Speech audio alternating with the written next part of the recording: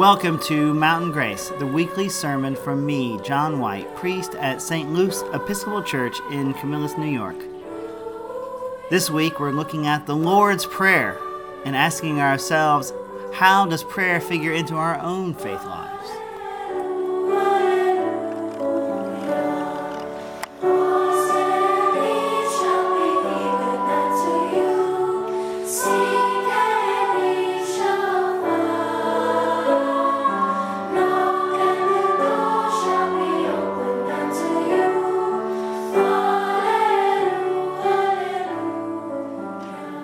This is the Holy Gospel according to St. Luke.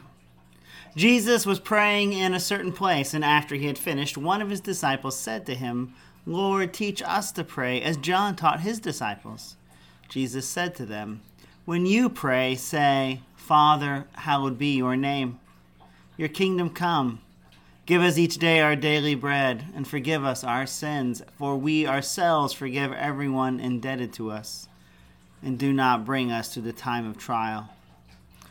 And he said to them, "Suppose one of you has a friend, and you go to him at midnight and say to him, 'Friend, lend me 3 loaves of bread, for a friend of mine has arrived, and I have nothing to set before him.'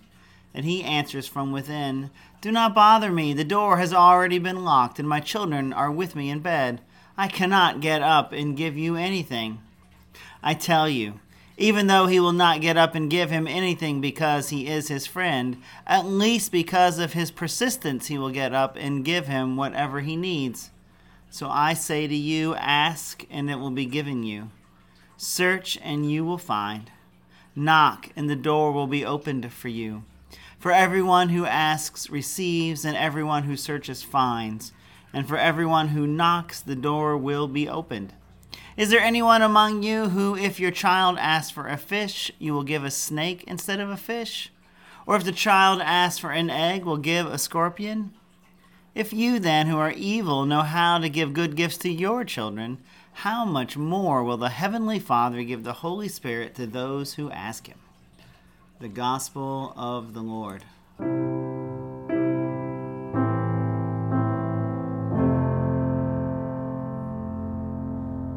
Holy, holy, holy Lord, God of power and might. Heaven and earth are full of your glory. Hosanna. Blessed is he who comes in the name of the Lord.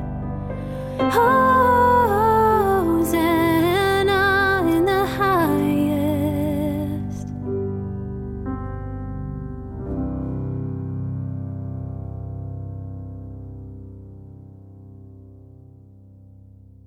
Please be seated. My microphone died, so I'm just going to stay right here. It's a little awkward. It's been a long time since I stood in one place for a sermon, but I want to make sure Elizabeth hears it. And also, I've noted, I was just reading this, it says about who would give, a scorpion instead of an egg. The Eichelberg has kindly brought in 24 eggs you're welcome to take home, and I'm assured that there are no scorpions inside. Prayer is one of the 6 core practices of Christian life that I've talked about before: worship and prayer, service and study, Sabbath and generosity. And all of these are taken from the example of Jesus' own life. We see Jesus doing these things. And as I've said before, if we want to live a life closer in accord with what God has willed for us, we can do no better than to emulate Jesus in our own lives. And so today we have examples that are revolving around prayer, the discipline of prayer. And when we think about Jesus, it makes sense, right? We see in the scriptures that he goes to worship, he goes to synagogue, and he does service, right? He walks around healing people everywhere he goes, and he studies, because practically every word that Jesus speaks is taken directly from the scriptures somewhere else. He practices Sabbath. Now, of course, he's often busy healing people on the Sabbath, but we also know that he takes himself away to to pray and reconnect with God, right? Which is what we've talked about Sabbath being, as reconnecting and restoring relationships. And of course, Jesus is generous to the point of giving his own life on the cross. But of all the things that Jesus does, I think the most curious is that Jesus prays. And I think this is really curious because we understand Jesus to be the incarnate Son of God. Jesus himself tells us that to see him is to see the entirety of God. Because the relationship of Jesus with the Father and the Holy Spirit is so close and so bound up together that we can't tell them apart.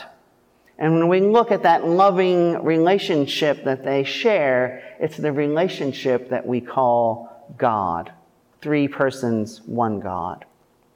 And so Jesus is so close to God that we can't tell them apart. And their relationship is so intertwined that we see one through the other. Why on earth does Jesus need to pray? Isn't that kind of like talking to yourself? And yet Jesus prays, I think, partly as an example for us, right? Because everything that Jesus does is an example for us to show us how to live a full and abundant life. And so prayer must be important. It must be important. It's important enough that the disciples, while they're on their way to Jerusalem and resting somewhere, turn to Jesus and say to him, "Lord, teach us to pray." And so Jesus gives them this prayer, this Lord's Prayer. Now, this isn't the version that we usually pray in church, that we'll pray, say, during the Eucharist later today. It's probably not the one they taught you in Sunday school when you were a small child. Or like me, the one you learned when your girlfriend invited you to go to church.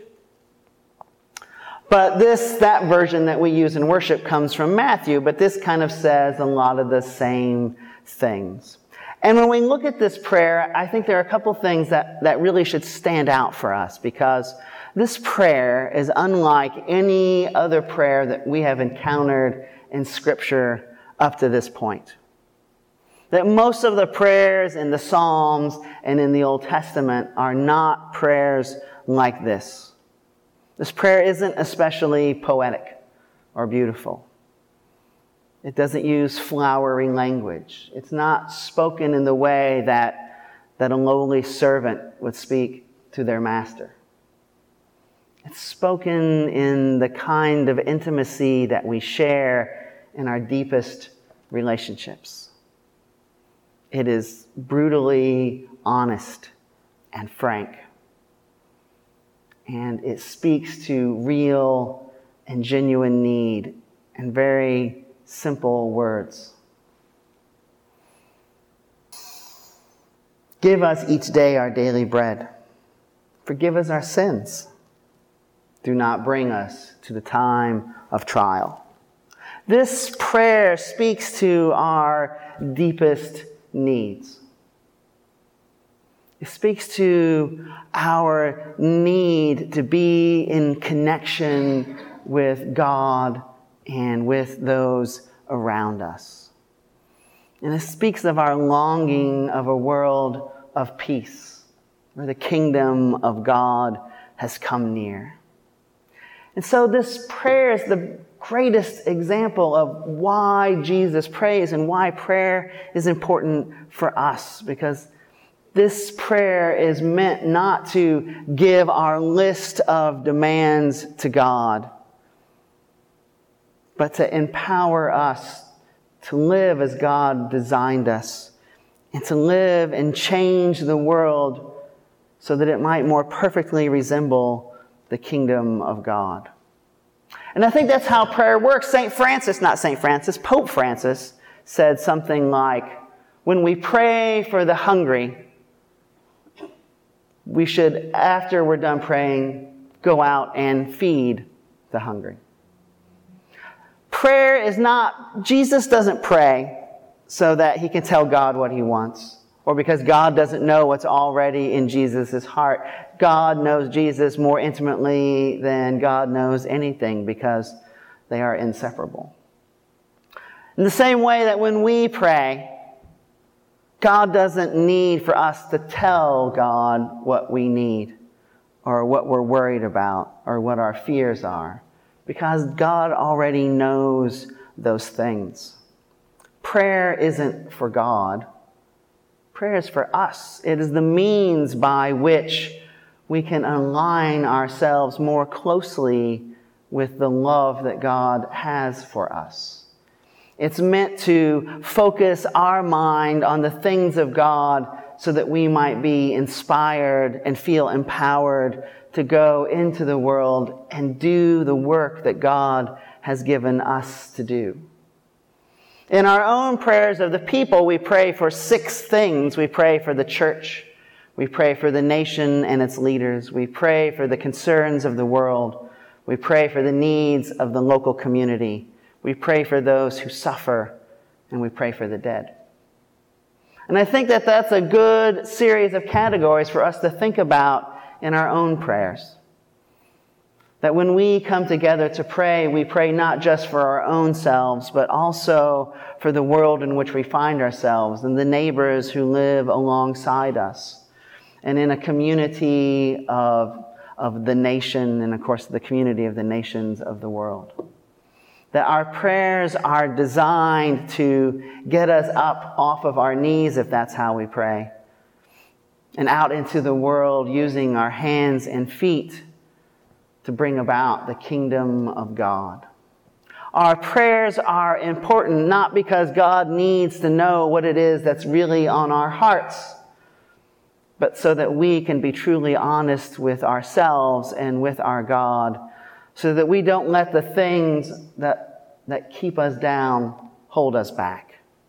So that whatever we might want to think of as sin isn't a place where we reside, but it's stuff that we can pack up, put in a bag, give to God, and keep moving.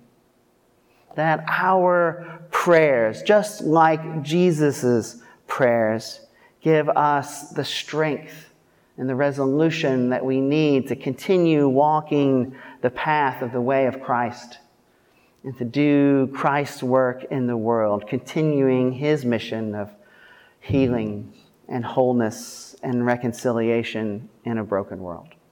Amen.